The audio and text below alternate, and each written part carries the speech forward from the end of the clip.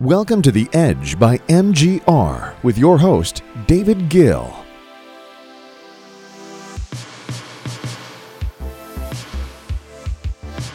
Hey everybody, welcome to The Edge podcast by MGR. Your host, David Gill here. Hope everybody is having a fantastic week. As always, I certainly am. This week, we are talking about India, the nation that has been growing at a pace like no other. And now they're reaching a tipping point. They're reaching this point where they now have a middle class and a strong consumer base that's hungry for all the same products and luxuries that, their neighbor China has or is beginning to have. And all the luxuries and products that we have in the West. And because we've reached this tipping point, and because there are over 1 billion customers at stake, companies, big and small, by the way, are going all in and preparing to go to war over India. So I'm going to look at some of the different sectors that are currently in a fierce battle over the Indian consumer. I think this will be pretty interesting. But anyways, before I get into that, I just wanted to say my podcast from last week, I got a lot of great feedback from you guys. A lot of you said that it was very useful. It was a essentially rundown of all of the major digital marketing platforms. I gave up pros and cons for each: Facebook, Google, Twitter, LinkedIn, a few others, Instagram, and I gave pros and cons of each and my grades on each. It was an updated version for 2018 because digital marketing is constantly changing, and that could be different, what I said in that podcast 6 months from now. But as of right now, as someone who's, in the day-to-day of marketing, that's how I see each platform. A lot of people very much enjoyed it. So if you're into marketing at all or you want to learn more about digital marketing, I strongly recommend you go and listen to that podcast. You can just scroll back in the podcast feed. Anyways, let's get into the war over India. You ain't got no money, I ain't got no time. All these faces looking funny when I'm driving by. All right, we're going to start with two familiar companies for everyone in the West. Amazon versus Walmart. These two companies, they're not just fighting in the US or in Europe or wherever. They are fighting in India too, for the massive consumer base of India. They're trying to both be the e-commerce giants of India, just like they're trying to be the e-commerce giants, or just like they are in the e-commerce giants of the United States and a lot of Europe. So Walmart bought a 77% stake in Flipkart. Flipkart is basically the Amazon of India. It's the biggest e-commerce, Indian-based e-commerce company. They bought a 77% stake for $16 billion last week, and Amazon very quickly responded by buying a 49% stake in the More supermarket chain. It's called More Stores, More.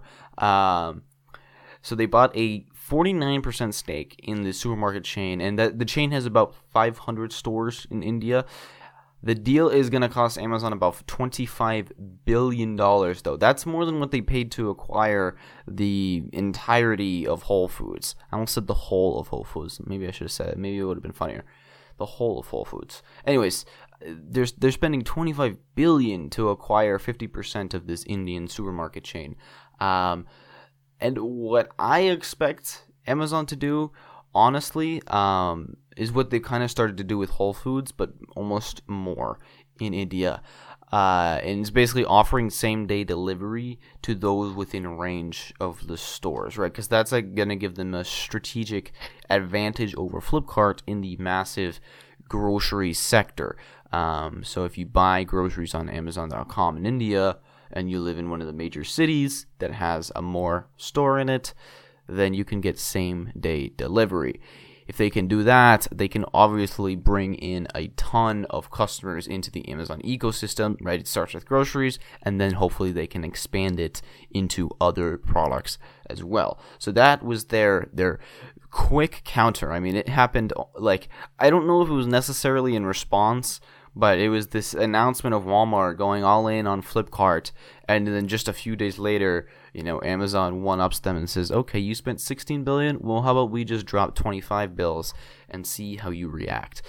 Amazon is already doing very well in India, though. They had over $11 billion in revenue in 2017. That was estimated to be about 30% of India's total e-commerce market, so they have about 30% market share. Obviously, they want to have much more than that, and the total market, was only basically about 35 billion last year.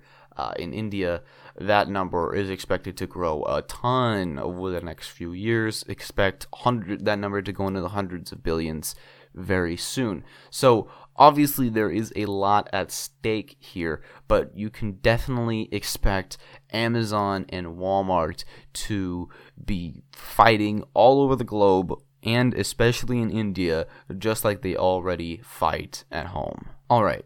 India's smartphone wars. I've touched on this a bit before, but I'll go a little more in depth now. So in India, Samsung was the biggest player for a while, but now in the past year, they are no longer the best selling. They no longer have the best selling phones in India. They're now a close second, so they're still up there, but they're a close second to China's Xiaomi. It's spelled Xiaomi. Anyways, this is a massive Chinese electronics company, and that company is now in the lead in India. Both companies have accommodated for consumer demands. That's the main reason why they are able to have the majority market share. Their combined market share is about 56%. So over half of all India's smartphones are either Samsung or Xiaomi.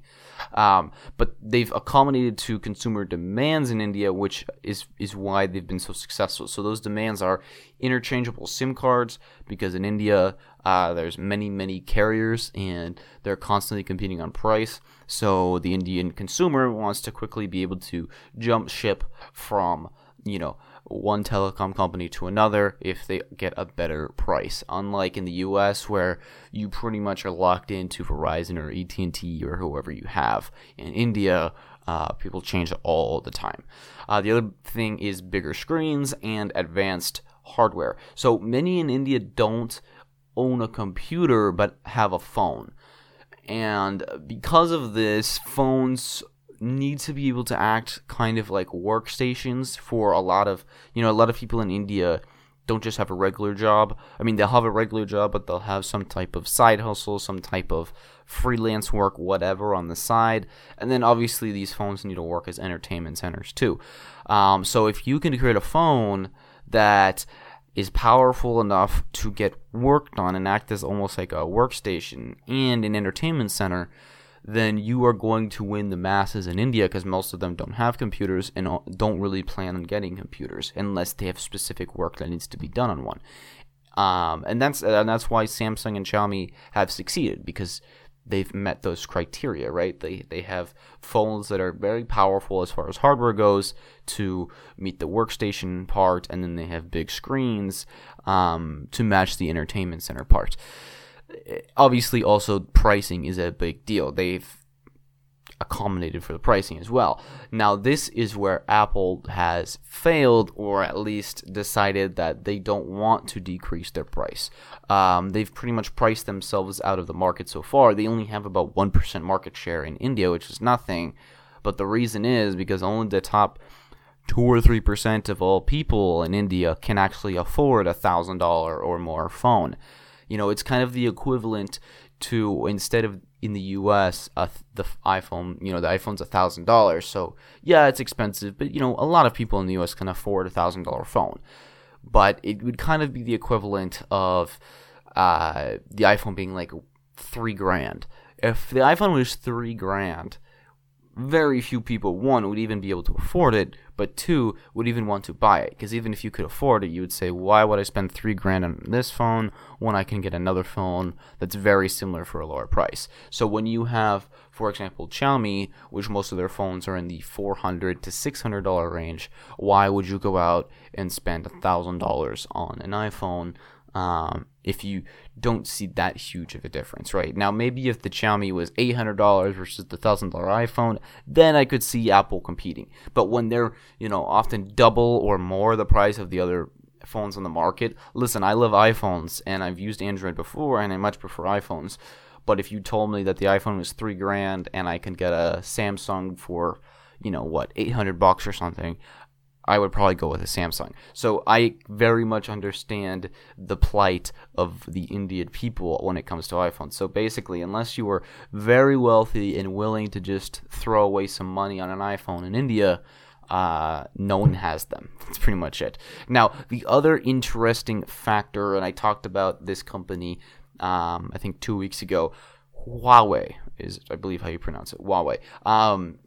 They are another major smartphone player, and they've entered the market in India too. Now, they are very far behind Xiaomi and Samsung, but they have tripled their sales in 2018 compared to 2017 so far, and they will be making a heavy push to catch up to Xiaomi and Samsung. They have met all the criteria that I've said: very powerful hardware, big screens, and low prices. I believe they have a $400 unit that is being sold, and that is the reason why that meets all those criteria, and that's the reason why their sales have tripled in India over the past year, and I'm very certain that they will catch up. So to me, in India, it's kind of a two-horse race between Samsung and Xiaomi, and then Huawei is kind of the dark horse that could enter the mix. There are a few other companies. There's Vivo and Oppo, OPPO, but most of those, they don't have much market share, and in fact, their market share is shrinking. So it very much is kind of a 2 or 3 horse race, and then on the luxury end, you have the iPhone for people who can afford it. Whether Apple will lower their prices and make a cheaper phone for India, we'll see, but there hasn't really been any evidence that they're going to do that so far, but maybe they will. So anyways, smartphone wars are heating up, lots of competition, as is the same for pretty much every market in India right now. Alright, the last market that I wanted to talk about, the third one, is ride sharing. This is one that is very cutthroat everywhere in the world, but in India even more so. The two biggest competitors in India are, one, Uber. Obviously, Uber is the biggest in the world still, and they're very big in India as well.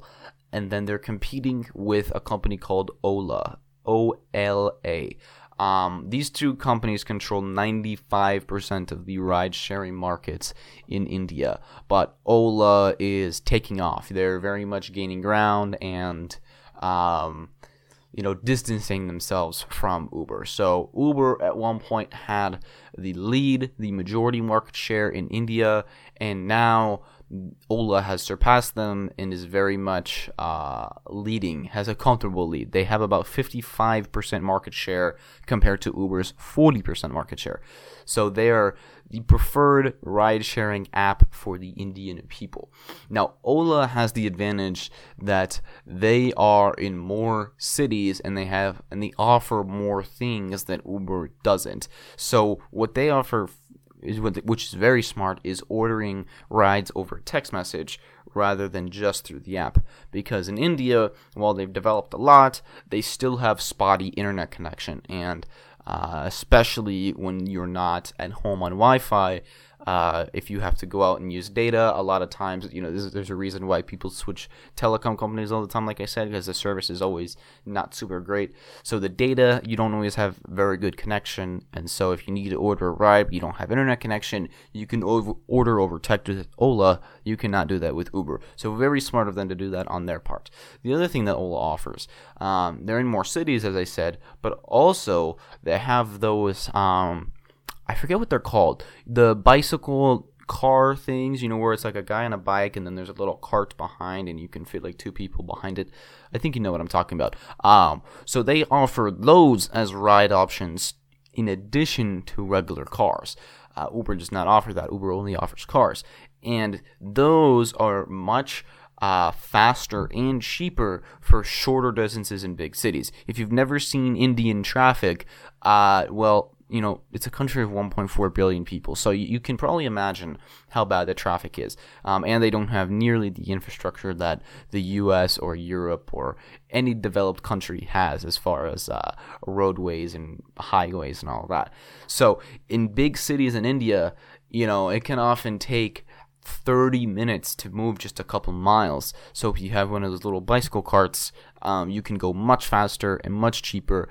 And obviously a lot of people in big cities are going to choose that over cars. And so if you want that, you have to choose Ola as well. So yet another thing that Ola offers that accommodates specifically to India that Uber does not. And then the third thing that Uber has finally started doing, but it took them 2 years, was took cash as payment. Because Uber only used to take payment through their app, just like in the US, they only take payment through their app. In India, it was only through the app, but a lot of people in India, like I said, they're becoming more and more developed, but a lot of them still do not have bank accounts or credit cards or a lot of the online payment methods that are common in the Western world.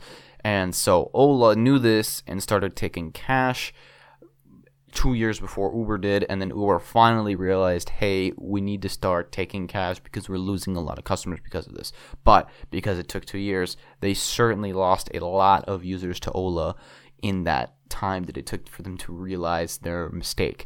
So with Uber, the challenge for them is that they're fighting a battle on a dozen fronts right now, right? They're fighting Lyft in North America and Europe. They're fighting, actually Ola is moving a bit into Australia, but they're also fighting other companies in Australia.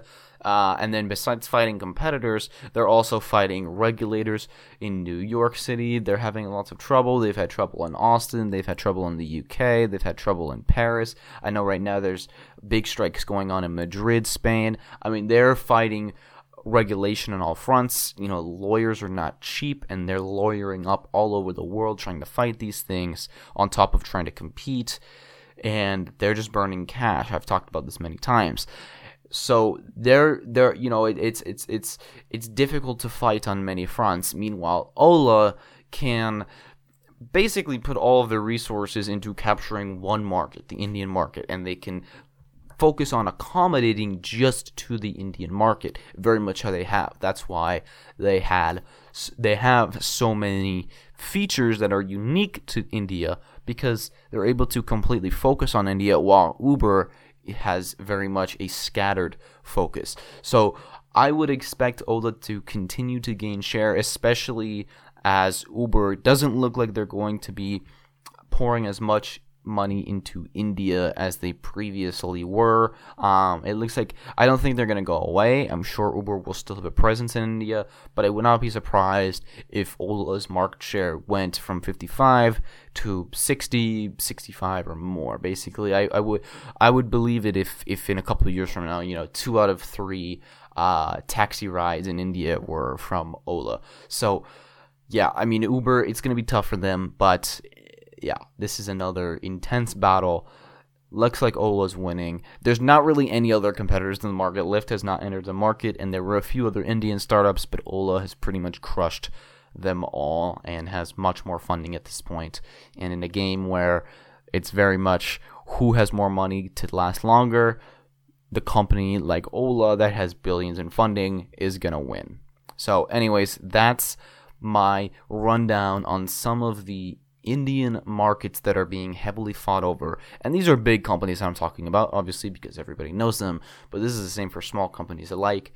And hey, if you have a consumer business, maybe you should consider looking into possibly investing some time into India and trying to capture some of the Indian market, because like I said, 1.4 billion new consumers that now have money at stake. It's time for the news.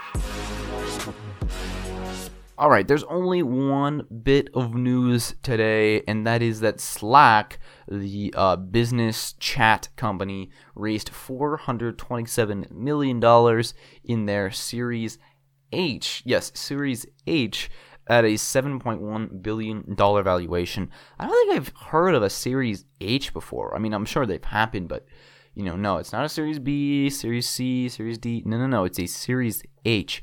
You'd think at some point, you'd say, okay, guys, we keep having to raise money. Maybe we should just go public? I don't know.